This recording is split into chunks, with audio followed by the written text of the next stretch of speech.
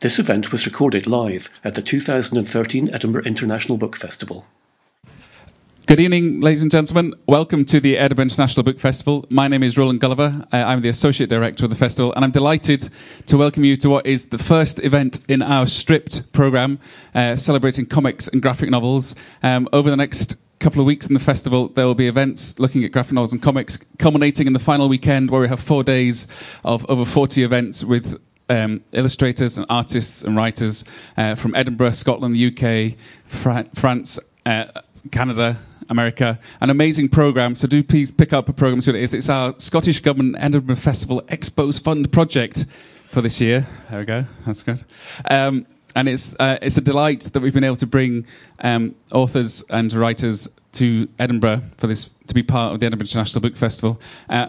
Tonight is a brilliant way to start the programme. We're all very, very excited to welcome a writer who's come tonight.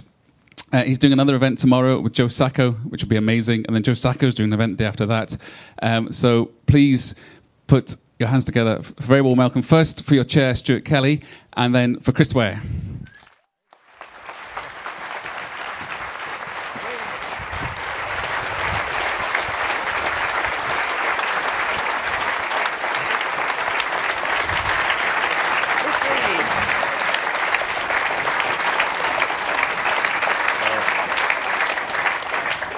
I can't see you particularly well, but I think this must be the youngest book festival audience I've ever appeared in front of.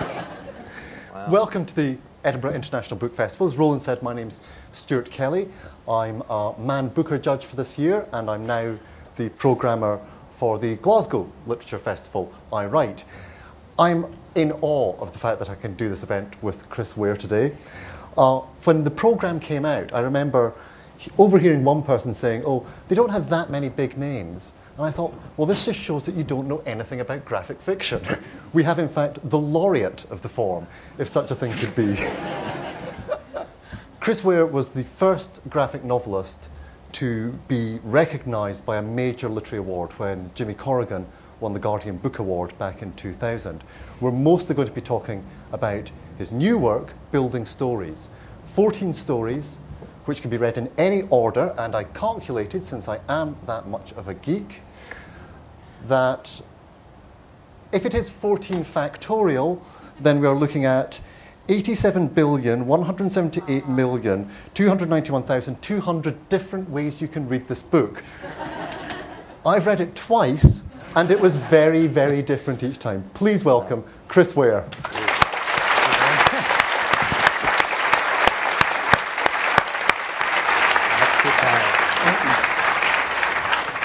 Wow. Well, thank you very much for coming and wasting your Monday night on this. I'm not a very exciting person, as you can probably already tell. So, but whatever. I got a highly reflective forehead too. Probably, so, but anyway, thank you so much for being here. I'm very flattered, and I never really thought this would ever happen to me. So, well, can we begin by talking about that? I mean, It seems in the last 10 years, it has been more respectable, perhaps, to be seen to be working in the graphic form. Why do you think that's happened? I think mostly just because there's more cartoonists trying to do serious, lasting work than ever before. It's fairly simple. I think it's. I don't think we're converting the cognoscenti or anything either. There's also the fact that the people who have grown up reading comics are getting older just like the rest of us, and maybe they've continued to read them. But I think especially this year, the number of genuinely thoughtful, serious graphic novels that are coming out is pretty amazing, from like Ritu Modin to Kim Deitch, and it's surprising. So it's respectable and good. Edward Hernandez is in the book. So. It does seem surprising as well, in that a lot of the names which are regularly mentioned as being preeminent in the form, when we're talking about Joe Sacco, who you're with tomorrow, or Marjane Satrapi, that the graphic novel has actually tended to be the graphic memoir or the graphic non-fiction.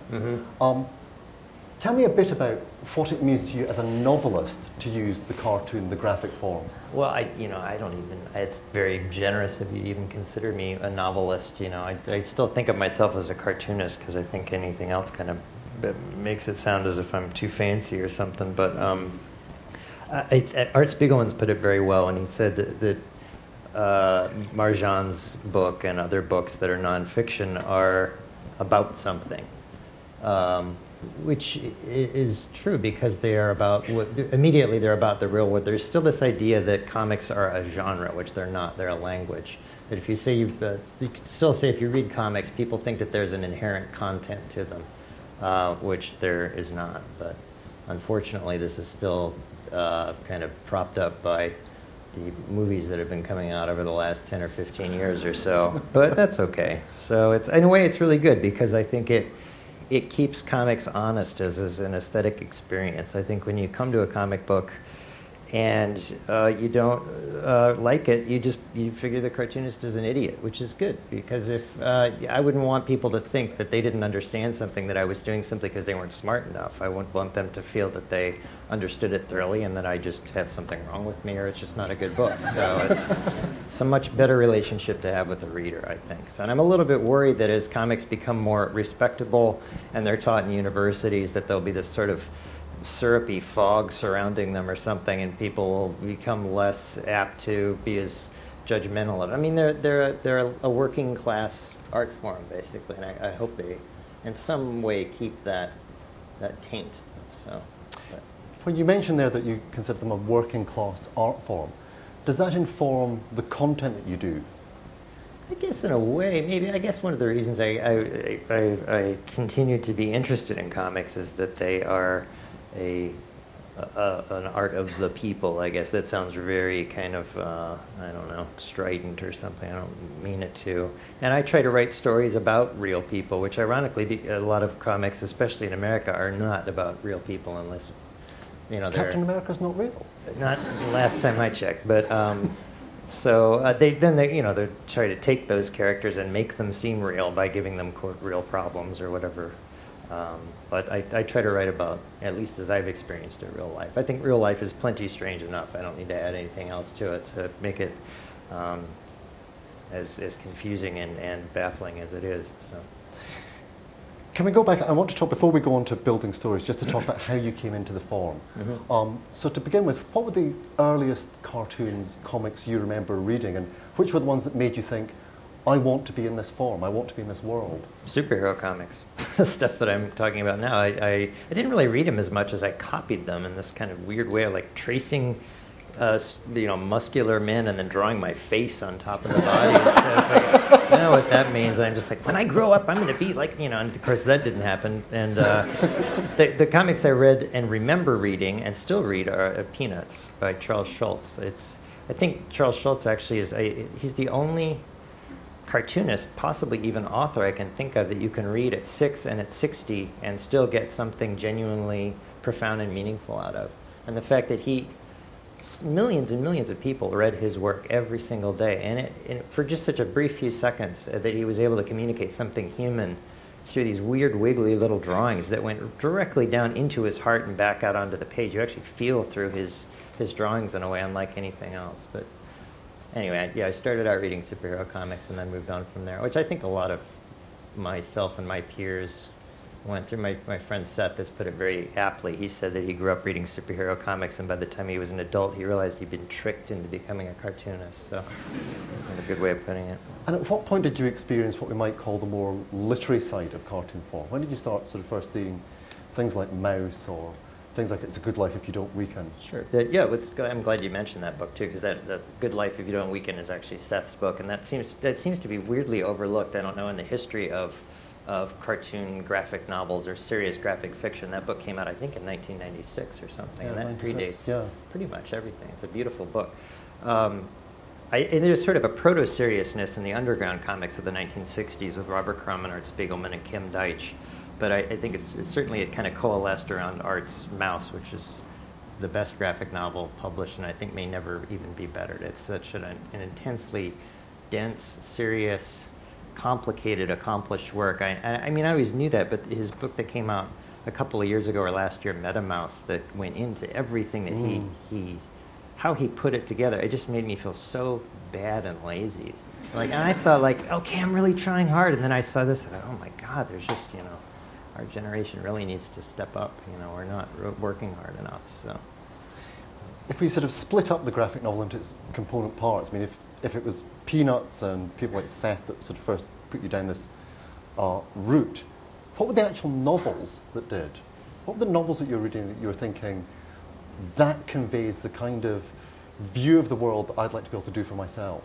Well, as a kid, I read a lot of science fiction and superhero stuff, so you can guess what kind of kid I was like. But I went in 6th grade, I think it was. I had avoided reading Out of Africa, and I did some crappy project for my English teacher, which made it extraordinarily clear I hadn't read the book. I think I drew like the continent of Africa with arrows pointing out of it or something like that. And she handed me a copy of Mice and Men and said, "Read this tonight or you will fail." So I went home and nervously read through the book. And by the time I was done reading it, I had been moved to tears, and I had never been moved by a book that way. And it was that I mean, maybe I'm rewriting my own history, but I'm almost sure that was the moment when I realized like a story could touch you so deeply and affect you so emotionally, and I never really, it occurred to me that could happen. So beginning with that, and then since then I'm still trying to acquaint myself with the writers of the 19th century, from Tolstoy to Chekhov and Pushkin and Proust, as well as one of my favorite modern writers is John Updike, David Foster Wallace, Zadie Smith, all the usual favorites. But how interesting that it was Steinbeck first, because it links straight back to what you were saying about a working class form. This was a book which made a huge impact in terms of the dignity of the representation of the working classes, also deals with issues about not just personal depression, but political depression. And these are themes that you've very much been involved in giving your own twist on. I think mostly it was just that the book was so powerfully human. I mean, like really what it comes down to, what's the point of doing all these books anyway? What is all this for? It's to somehow say, is what I'm feeling the same as you're feeling? And just the simple fact, if you can communicate that honestly and wordlessly, that in and of itself is a powerful emotional act, because fundamentally you're trying to connect and to create a sense of empathy with other people. I think that's only when you can progress, either emotionally or politically or however you want to put it. So just to turn to the art side, I mean, you mentioned those particular comics, but what other forms of art fed into your particular, very distinctive way of drawing? I studied painting and sculpture, actually. I never formally studied literature other than just by taking English classes when I was in school and in college. I wouldn't necessarily say I feel like a great simpatico with 20th century art. There are certain artists I really love, like Philip Guston, I think is one of the greatest artists of the 20th century. He's the first painter to paint a portrait from the inside out of what it actually feels like to be in it. His Klan paintings are just astonishing. Yes, that's true. But he's sort of a synesthetic painter in a way. Like you could feel his paintings in your mouth almost, or inside your head. Joseph Cornell, I love a great deal. The book, Building Stories itself, was actually inspired by, at least the form of it, Marcel Duchamp's Museum in a Box. Mary Cassatt, I love a great deal. It's strange when you're mentioning those particular painters that all of them don't have the kind of precision that your work has. What do you put that down to? Is that just... Well, being a cartoonist and being a painter are two completely different things. A painting is about looking, and cartooning is about reading. I'm trying to create, through my drawings, an image that is so clear that you almost don't see it. I don't want it to be that interesting. If you linger on it too long, then I think I've failed as an artist. It's intended to be read in the same way that you read words on the page. I think it might be interesting to read a handwritten manuscript for a great novel, but it would become really problematic after a while, trying to figure out, like, oh wait, he meant to put in this sentence here or something. So you typeset it so that you can read it and feel everything straight through. When you read a book with only just words, you basically go blind. You don't even see what's going on. And comics are this weird medium that kind of keep you half blind in a way. It's a strange sort of experience where you have the sensation of something happening before you that at the same time is keying into your own memories and hopefully your own emotions at the same time. It's a very weird, delicate balancing act. So if I drew it too beautifully, for lack of a better word, it would distract from that. It would be too much about me then. So I can absolutely empathise with you saying that about trying to read a great novel in the author's manuscript hand. I did that once, and it was almost impossible. You read one? I read one of Walter Scott's novels in manuscript, and it nearly gave me a seizure. I mean, it was bad enough anyway, but you know, it was Count Robert of Paris. It's quite a late one. So. But you know, that interests me what you're saying about the idea of almost not noticing what's going on, because you've talked a lot about the sort of inherent paradox of reading a comic, that it is both the visual reading and the linguistic reading. Can you talk just a little bit more about why you think that paradox is something you thrive on? I don't know. And I've said this a million times, but when I was about 20 or so, I realized I was really relying way too much on words in trying to tell stories that were terrible to begin with at age 20. So I cut out the use of all words in my comics and just started using pictures to see how much I could communicate with the pictures. And when you only use pictures, you tend to work in smaller chunks of time and to try to get at a sense of how people move, how it feels to experience being around another person. And I noticed as I reread those strips that they seemed to still produce sounds in my mind. And I realized there was something going on there, that we are internalizing this kind of regular beat or clicking in our minds of experience. It almost comes down to kind of like a music in a way. So then going from that, I built back up by adding words into it. And I keep that going constantly as I work now, is that sense of the rhythm of experience, for lack of a better word. I mean, I think that's what any novelist does. It's there in Tolstoy. It's very obvious in Tolstoy. His sense of how you experience people's facial expressions when you're talking and how he inserts those into the dialogue is exactly how you experience it. And it sets up a very believable sense of time passage. Hemingway is the same way. The way he orders things is very much how you experience. I'm quite curious about the idea of reading, and that we know now that when we read a novel, our eyes don't move like a typewriter, towards the end and back again. It swirls all over the place. Is that true? Yeah. Really? Was there like a study or something? Yeah, there's a study in really? a book called Proust and the Squid by Marilyn, I can't remember the second name, but our eyes move around the whole time. How do they track that? Would they put like a laser or something? I'm sorry, Jim, I'm I'm not interrupting a your scientist. question. I'm sorry. I didn't know that. I'm a chair, goddammit, not a scientist. But what strikes me about the graphic form is the way in which you interrupt how the eye moves around the page. Whether it's, in some cases following a strip, in other areas it will form a sort of S shape across the page or a figure of 8. Tell me a bit about the process of thinking about how the reader's eyes are going to be moving on this.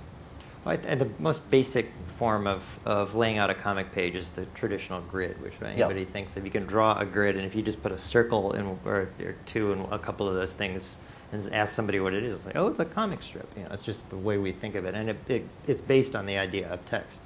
But I don't think that that's necessary. What I'm trying to get at is a sense of, like when I put an image in the center of a page specifically, I'm trying to create a sense of something that has no edge or no border, in the same way that our memories have no edges and no borders. I want there to be a sort of an orbital centrality to it. I don't want it to be like a flattened out kind of a pizza dough problem or something like that. I want it to be a whole sphere, if that makes sense. And as far as ordering the eye goes, it happens as I work on it. I can't plan these things. And oddly enough, as I work, things start to line up in ways that I just cannot predict. It just happens naturally. And for a while I thought it was because maybe it was just luck or something, but I honestly believe it's because all of our minds, we're creatures of language. Our brains are structured in such a way that we have to communicate rapidly and find information rapidly. So it comes out that way on the page. Things are interconnected in our brains in ways that we don't even necessarily know, which is one of the reasons art can be moving, because there's connections in there we're not sensitive to necessarily. So I think recently, just since we're going to talk about research that we don't quite understand, apparently they found out that the neurons in the brain are not just like a mass of like glowing spaghetti. It's actually an XYZ axis. So it's actually organized in a 90-degree way, whatever that means. It's kind of interesting though. So, but again, I don't know how they figured that out. So, but chop somebody's like skull off or something, and oh, look at there. Something. In terms of building stories, I as I said, it's 14 separate books. And you can read them in any order. But you must have written them in a specific order, and there must have been one sort of genesis point. Can you tell me what that was? Where was the kernel of the story? Well, the very first strip is just a strip about the girl who lives on the top floor of the building, going on a date that she set up through a newspaper. And I thought that would just be a one-shot strip, and then I did it for this obscure Swiss magazine, which is long gone out of business. I seem to have a history of that with magazines. But a deadline came up for the next strip for that magazine faster than I thought it would, which is always the case with deadlines. And I thought, okay, well, I wonder who's living on the second floor of that building, you know. And then I did the third floor, and then before I knew it, I realized, like, oh, maybe this would be kind of an interesting short story. And then it just kind of it grew from there. So, but the individual books themselves, I didn't do in any order. They grew independently as well. Organically out of the program. Yeah. Without putting too much of a pretentious point on it, I'm very admiring of the architect Louis Sullivan and his idea that an idea has to grow. There's really no other way of putting it. If you construct something, that's fine, but it's quite different than allowing something to happen naturally. And I think the canny reader can tell when something is a little more fabricated than not. Sort of over-determined. Yeah. At the same time, I want my stuff to look synthetic because it's fictional. I want it to have a sense of artifice to it. So, without giving away too much of the plot, our central unnamed protagonist, the female character, doesn't exactly have her troubles to seek. In the course of the whole book, she loses part of her lower leg. Her boyfriend ditches her. She has an abortion. Her dad dies. Her best friend commits suicide. The cat goes away, and she drowns a baby mouse. So there's a huge amount in there. I never thought of it that way. Yeah, you're right. Sorry. And yet it's not a depressing book. Oh. It's about to my mind, about a kind of struggle against depression. When you were sort of creating this character, were you aware of thinking, I'm putting this person through a lot of stuff. How are they going to... Can they be resilient enough to cope with this? I never think of I'm putting a character through something. I don't know why, but I don't feel like I'm the malevolent god or something like. Let's see you deal with this now. I don't feel that way ever. I can't even necessarily put it into words. It's as if when I'm drawing the person, the whole aim is to try to create somebody on paper who I care about, and hopefully the reader will care about as well. And if possible, a character who is possibly as smarter even than myself or more emotionally resonant or something. So as I write, it sort of just happens, I think. So I don't really, I'm not trying to put her through the ropes or something, or through the obstacle course necessarily. But and yet, the important thing to me was that this person was so resilient, was so funny, that one did, not just sympathise with her, but actually genuinely like her as a person. And when I read it in two different ways, the first time I read it, the last part I read was the point where she talks about the fishing boat accident where she loses the part of her leg. And it seemed as if everything in the life, that this would finally found the original trauma. When I read it another way, that came halfway through, and it didn't seem to be as important that time. It seemed there was other things that were concerning and difficult and triumphant about it. And I just wondered if, when you were sort of putting the books together, did you have a sense of what is it that is driving this person? Or did you want there to be lots of different possible drivers? I don't know. I don't know what drives me. So it's just a matter of trying to put as much in there as possible that feels real and honestly human, and without that's the trick, I guess. So, and hopefully it will coalesce into a sense of a person. I think it's the way we experience, not only the way we have our own memories within us, but also how we get to know other people. You don't immediately meet somebody and know their entire life story. You might find out some weird detail about some anecdote happening to them at, this to that point, and then as you get to know them, you'll find out something about their childhood or about what they wanted to do with their lives or what didn't happen with their lives, and from that you start to assemble a sense of them. which may actually be completely not true because you have your own ideas that you're putting onto them, or you think, oh, I bet they really want to do that, you know, and that might not be the case at all. And we do the same thing with ourselves as well, and ultimately, good Lord, this is it. What the hell? Is that normal? Does everyone know how to do duck and cover? Wow. Every night. Is it every night, really? Yeah. Oh, just like test us or something, or what? Wow. Okay. I didn't expect that. I don't even know what I was talking about. Trying to make a. I wanted to make a book that didn't have any beginning or end because that's the way our memories are. I mean, we have a sense that, of course, we were born and we know what the end is going to be, but we can enter our memories at any point and come out of them at any point and put them back together and take them apart at any point.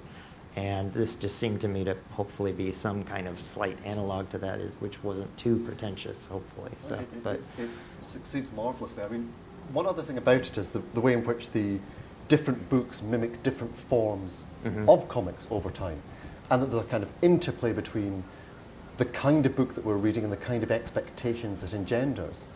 Can you just talk a little bit about how you selected those particular kinds of comic books, like the Golden Cockerel comic book, for example? Yeah, you know, a lot of it is just purely on instinct. I go by feel more than I go by my brain in a lot of cases. In the case of there's two magazine side. I mean, a lot of these formats that are in this they're not going to exist pretty soon. They're sensations of holding various sized pieces of paper to which we're pretty sensitive, to within like maybe a tolerance of 1/4 of an inch or so. And they have a particular resonance, if not a nostalgia, for all of us at this certain point in history that I think will not exist fairly soon. So I wanted to at least have a little bit of sense of that. And I didn't want it to be obvious either necessarily, or have it connect in a way that seemed narratively pointed necessarily, because it would be too silly then, I think. But at least in the case of, there's two that are magazine size that are the same size, and those are the stories about the couple living on the second floor and the woman on the first floor. Mostly it's just to create a sense of something that hopefully looks interesting and varied in a way that we think of our own memories as being sort of textured and interesting. There might be certain memories where it gives you that feeling like, oh, I don't want to think about that, and other ones where it's like, oh, I remember that wonderful time with whatever. And there's certain formats and feelings that accrue from holding a certain size of something, or a book or whatever, that I think. I feel rather guilty having this sort of a glorified electronic coaster here now, but... well, you know, whatever. I mean, is there a kind of elegiac quality to it then? Maybe a little, I guess. I don't want to put too fine a point on it. I like print. I mean, I come from a family of newspaper people. My grandfather was a newspaper editor. My mom was a reporter, and I used to go to the newspaper with her, and I liked seeing all the guys working there and hearing the presses running. It was just really like a warm experience, and so I feel a certain affection for it. There's a affinity to it too, as well. I think that there's not to this. This can just kind of go on for. Plus, it just feels so not right to pay for some electronic information. I don't know why. It just seems mean in a way. Like it's like somebody breathing into your mouth. Like, thank you. You know, like, it just doesn't. It's not satisfying in some weird way. Plus, there's something about trying to tell stories about something that's almost impossible to articulate, because otherwise, why would you tell the story? That needs this kind of contradictory, concrete quality to it. It's poetry kind of needs to be written down in a way. It needs to have a physical component to it. And that sounds kind of art schooly. I don't mean it to, but. Can we talk a bit about some of the odder parts of it? I mean, we've got our central character who's at one point in the story living on the top floor of the building. Later on, she'll be in the suburbs as well, and the rowing couple on the second floor and the old lady on the basement. But across that, you've also got things like there's people from the future looking in our thoughts, and there's the wonderful bee. Yeah. Where did he come from? That was just stories I started writing to amuse myself, that are reflective of what I would go through every single morning taking my daughter to school, where she would say, "Daddy, tell me a George and Martha story," which are characters based on this great children's book author named James Marshall. And I've written more George and Martha stories than he ever wrote by about 5 million or so, because every day I would have to come up with a new story.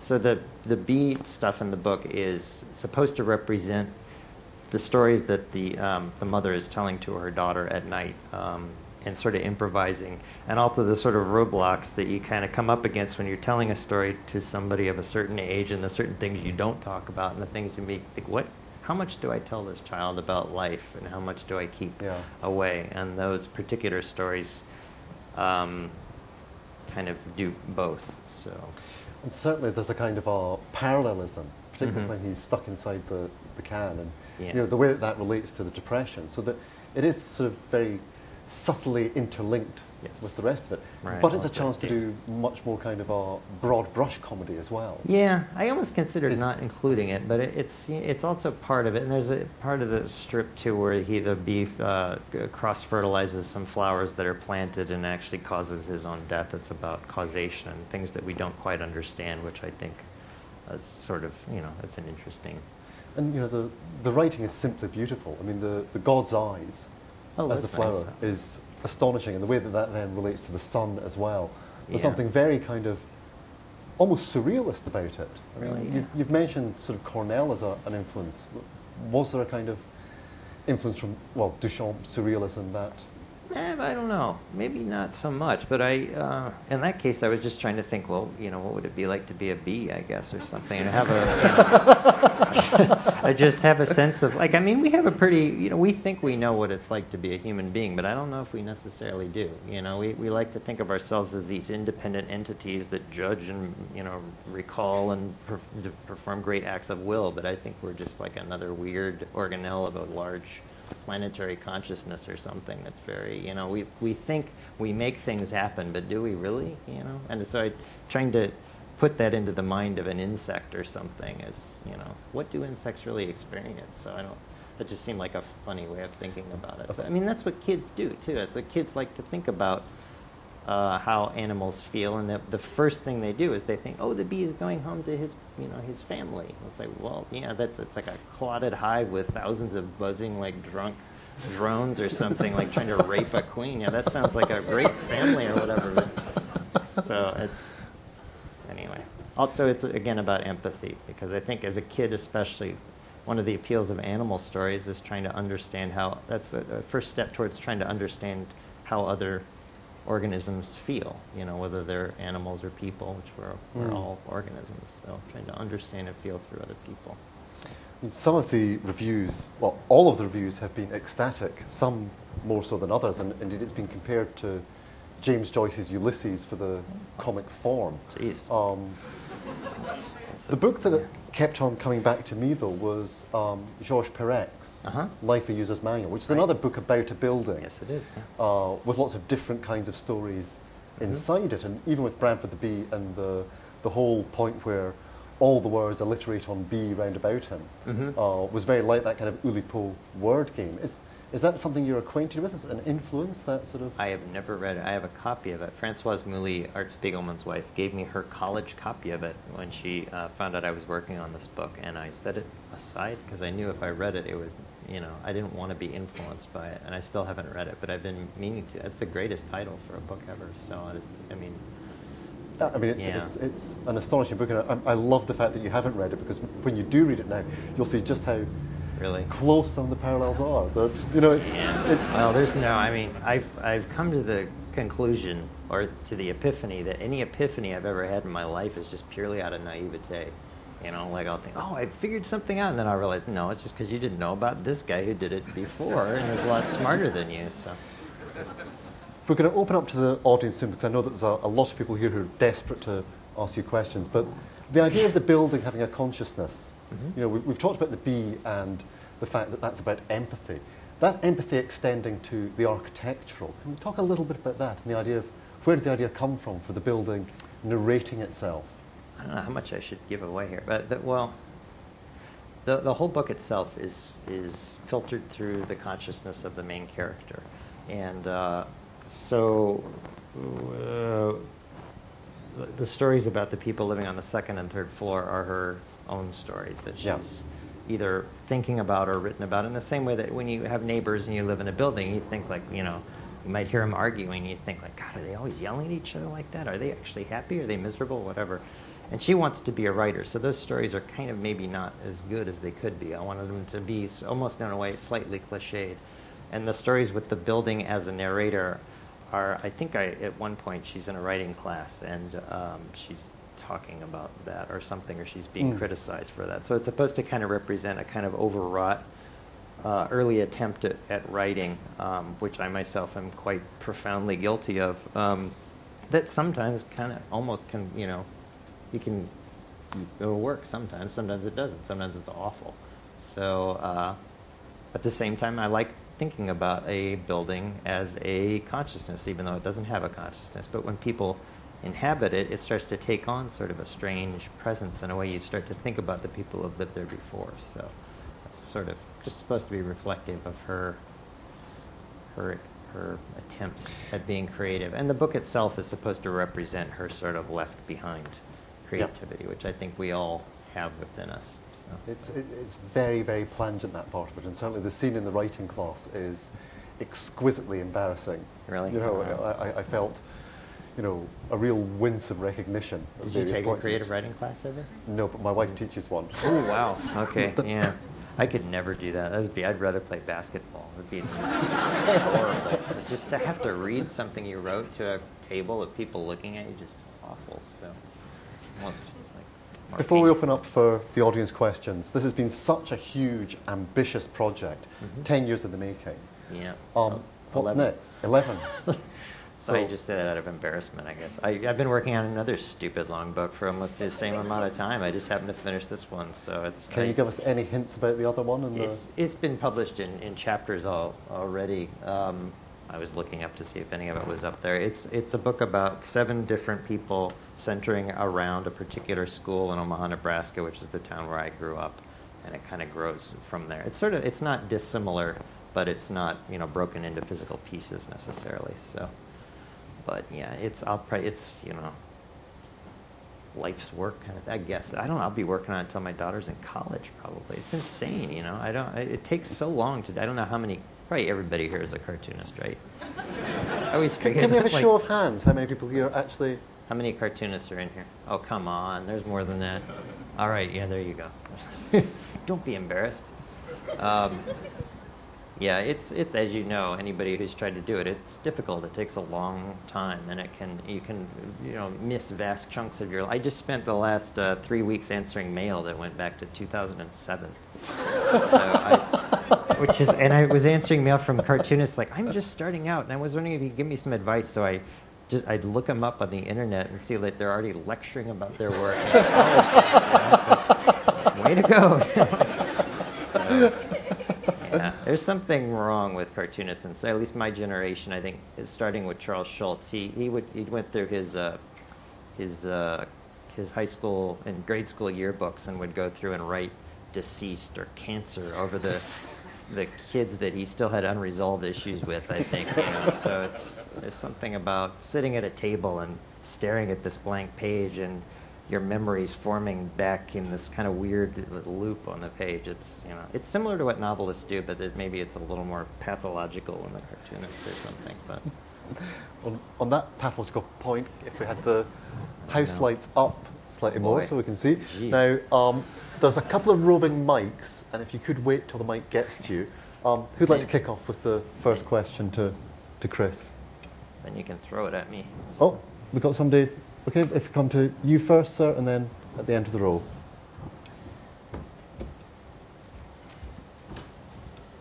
Or the other way around if you want.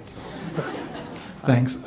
You talked a little bit about the production size and scale and the paper using. Could you talk a little bit about your experience with McSweeney's and the digital and what you think you might do with that in the future, or do you think it has a future for you doing work digitally? I did do a. Are you talking about the strip that they did? I did a strip for. Actually, it was originally for Wired magazine, and it appeared in Building Stories, and it was made into a.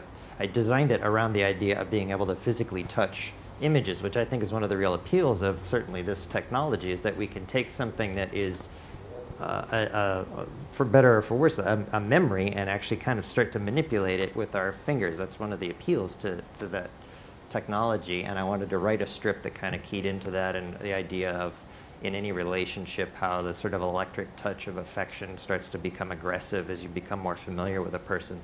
But I did it for Wired magazine, and it became so complicated, they just said, we can't do this because it would make the issue so big nobody could download it. I think they just didn't want to run it because it had a lot of bad words in it or something. But then McSweeney's wanted to try it, and they did a great job making it exactly how I wanted it to be. But then when it was done, I just thought, again, it's just this downloadable thing, and I just didn't feel very, it just seems somehow not, I don't know, it's just unsatisfying in a weird way.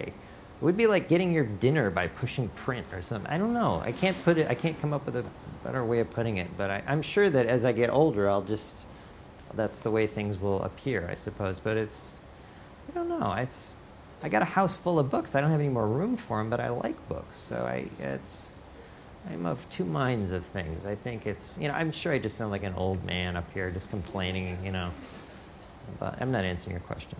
I'm sorry. I don't know. I should mention McSweeney's too. I mean, I'm sure everybody here is familiar with that publishing concern started by Dave Eggers. And all of the wonderful experiments that they do with print and continue to do. They've done boxes of books. They've done things that fold out, fold in, and they're just such a wonderful company that what they do, just their whole charter is just to keep that flame of literature alive. Even the writing centers that are all over America is to try to instill in children the idea that reading and stories and stuff is supposed to be fun. You're not supposed to figure out what the point is or what the theme of Moby Dick is or something. It's to read and enjoy yourself. So make life better and more interesting. So. When I interviewed Dave Eggers, the founder of McSweeney's, he did mention, I don't think it's actually ever come about yet, that he was planning to do an issue entirely etched on glass. Really? I didn't even know that. That's interesting. Yeah, that seems like a little ambitious. Yeah. I think he's more optimistic about the postal services than I might be for sending that one. I know that when Eli Horowitz, he was the editor of McSweeney's for a while, he and I were talking on the phone, he was trying to figure out a way that would make an issue that would be born of fire.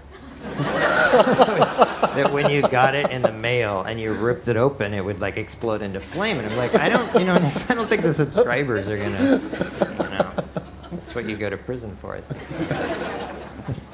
Anyway. So just to this person here. Just wait for the mic.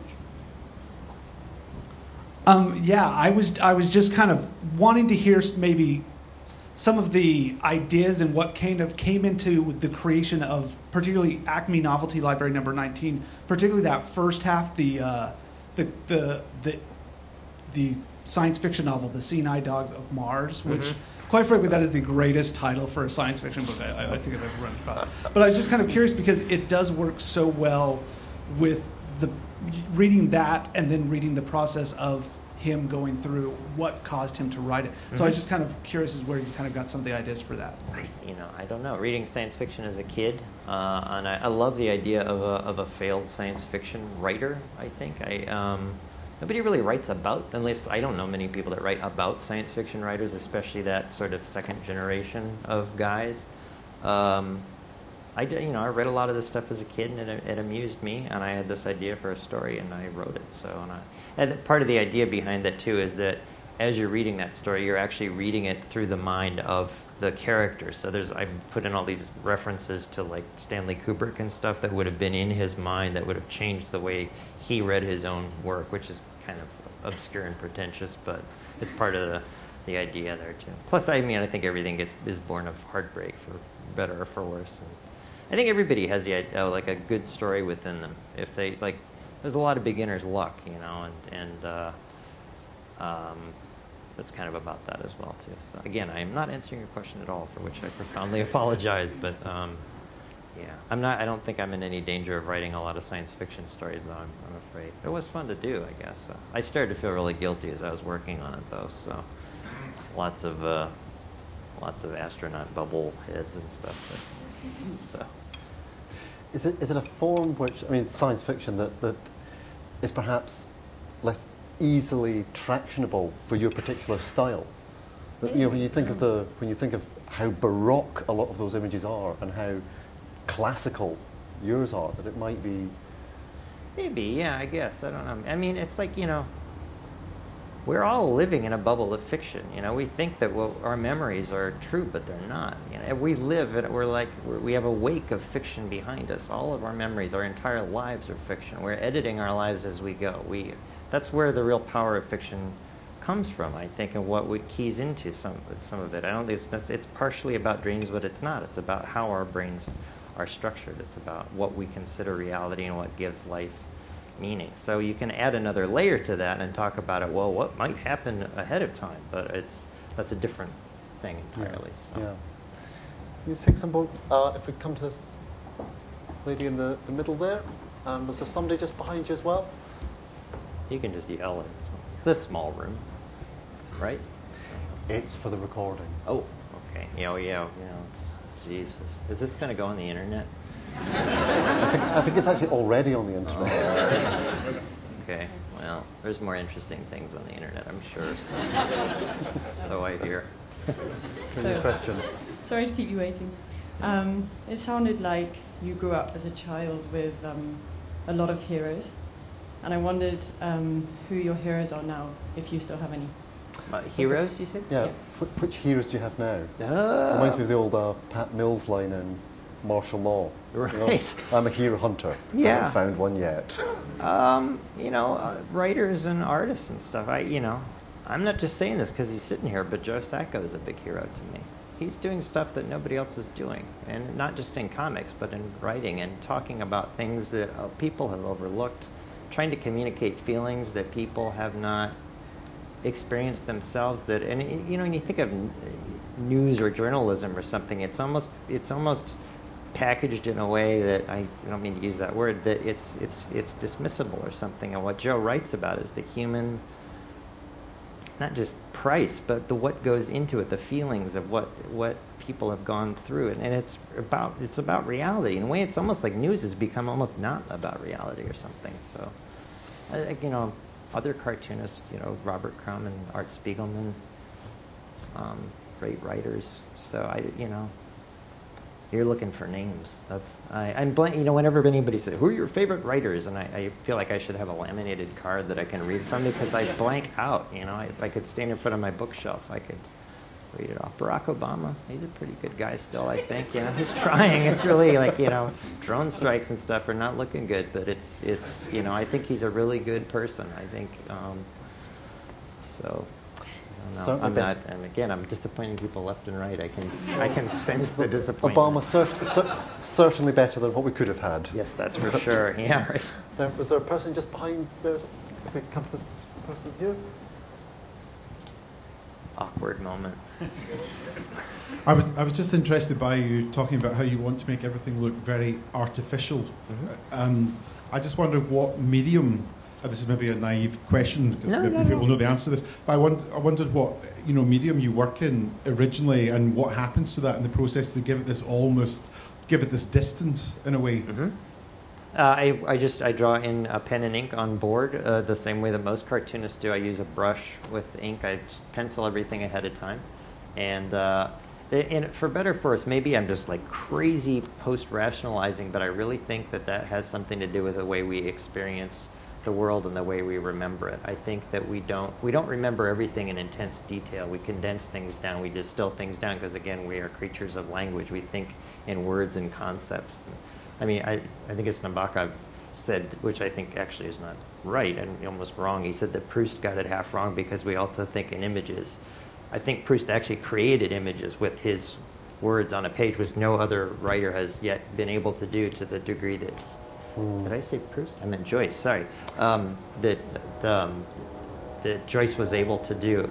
At the same time, I think that there's something about like an abbreviated, condensed image that it's sort of the way that we see the world. We abbreviate reality even as we are experiencing it. There are certain moments where reality kind of floods in, but for better or for worse, we don't really see much anymore as adults. We kind of bluntly go through life. As children, we're more apt to see much more of the world because language hasn't formed as much and started to reduce our since there it is again.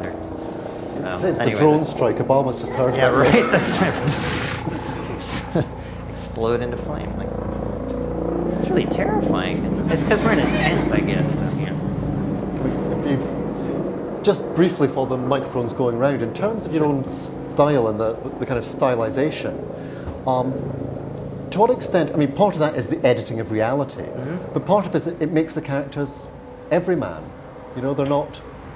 I hope, yeah. I mean, you know, this is a literary festival. Don't they know what's going on here? Yeah. Well, I think Art Spiegelman pointed out first, and then Scott McCloud elaborated in his book. All you need to do is draw 2 dots. You don't even need a line underneath it, and anybody will see that as eyes. Like, one of the most terrifying things you can do is take 2 lights in the dark and just hold them there in front of somebody. It's genuinely freaky. It's because we are wired to look into people's eyes to try to figure out, are they going to kill me or are they my friend? And it's like, that's what we're constantly doing. We're trying to read those things, and it comes down to a certain level of signifiers, and I think cartooning works from that particular mechanism or something. So, we have the gentleman here. Hello, yes. Sorry, this is maybe unrelated to what you talked all through the session, but I was particularly interested in how you value the cartoon. In the very beginning, you said you don't really compare it to the serious novel. You don't consider yourself a novelist, and you reminded me of Japanese comics. I'm from Japan. Japanese comics, manga. Do you read manga? And if you do, I would like to hear your opinions. Sure. I'm not as familiar with him as I should be. I think Keiji Nakazawa is one of the greatest cartoonists who ever lived, and I think Barefoot Gen is an absolute masterpiece that should be read by every single person alive. I don't know how many people are familiar with it. It's about his experiences, fictionalized after surviving Hiroshima. And it's one of the most harrowing, horrible things I've ever read, and incredibly powerful. And I think he's so much better than, Tezuka even. I know that might be sacrilege to say, but I think it's my rides. Jeez. Oh. Wow. Well, this is a city, right? So things happen here. But, and I'm familiar with some of the work that Drawn and Quarterly in the States has been reprinting, but I'm sort of becoming familiar with it at the same rate as most people are. I've tried to read some of it but there's not a lot of stuff translated as much as I'd like there to be. So. But I could be wrong, but it seems to me that Japan specifically has had a tradition of reading images for thousands of years, longer than Western civilization has. The idea of using lines to demarcate form and seeing line drawings as beautiful images is a part of Japanese culture that just simply is not. The drawings are very devalued in Western culture, which is interesting to me because I think they're much more. There's more to them to me than paintings in a lot of ways, but in Western art, the painting is the big thing. Sculpture is the big thing, not the drawing. Drawing is seen as a preparatory thing, but that drawing is where the thinking is, I think. So, but I don't know. Is that answering your question at all? No. I think we have time to squeeze in one more question. So if I'll go to that person here. If you didn't have a chance to speak to Chris here just now, we're going round to the signing tent next door to sign copies of it. Do come and speak to him there as well. So just this last point. Yeah. I hope you can hear me above all the aircraft and everything. Yeah, but, they're closing in on us now. It seems to be becoming more frequent.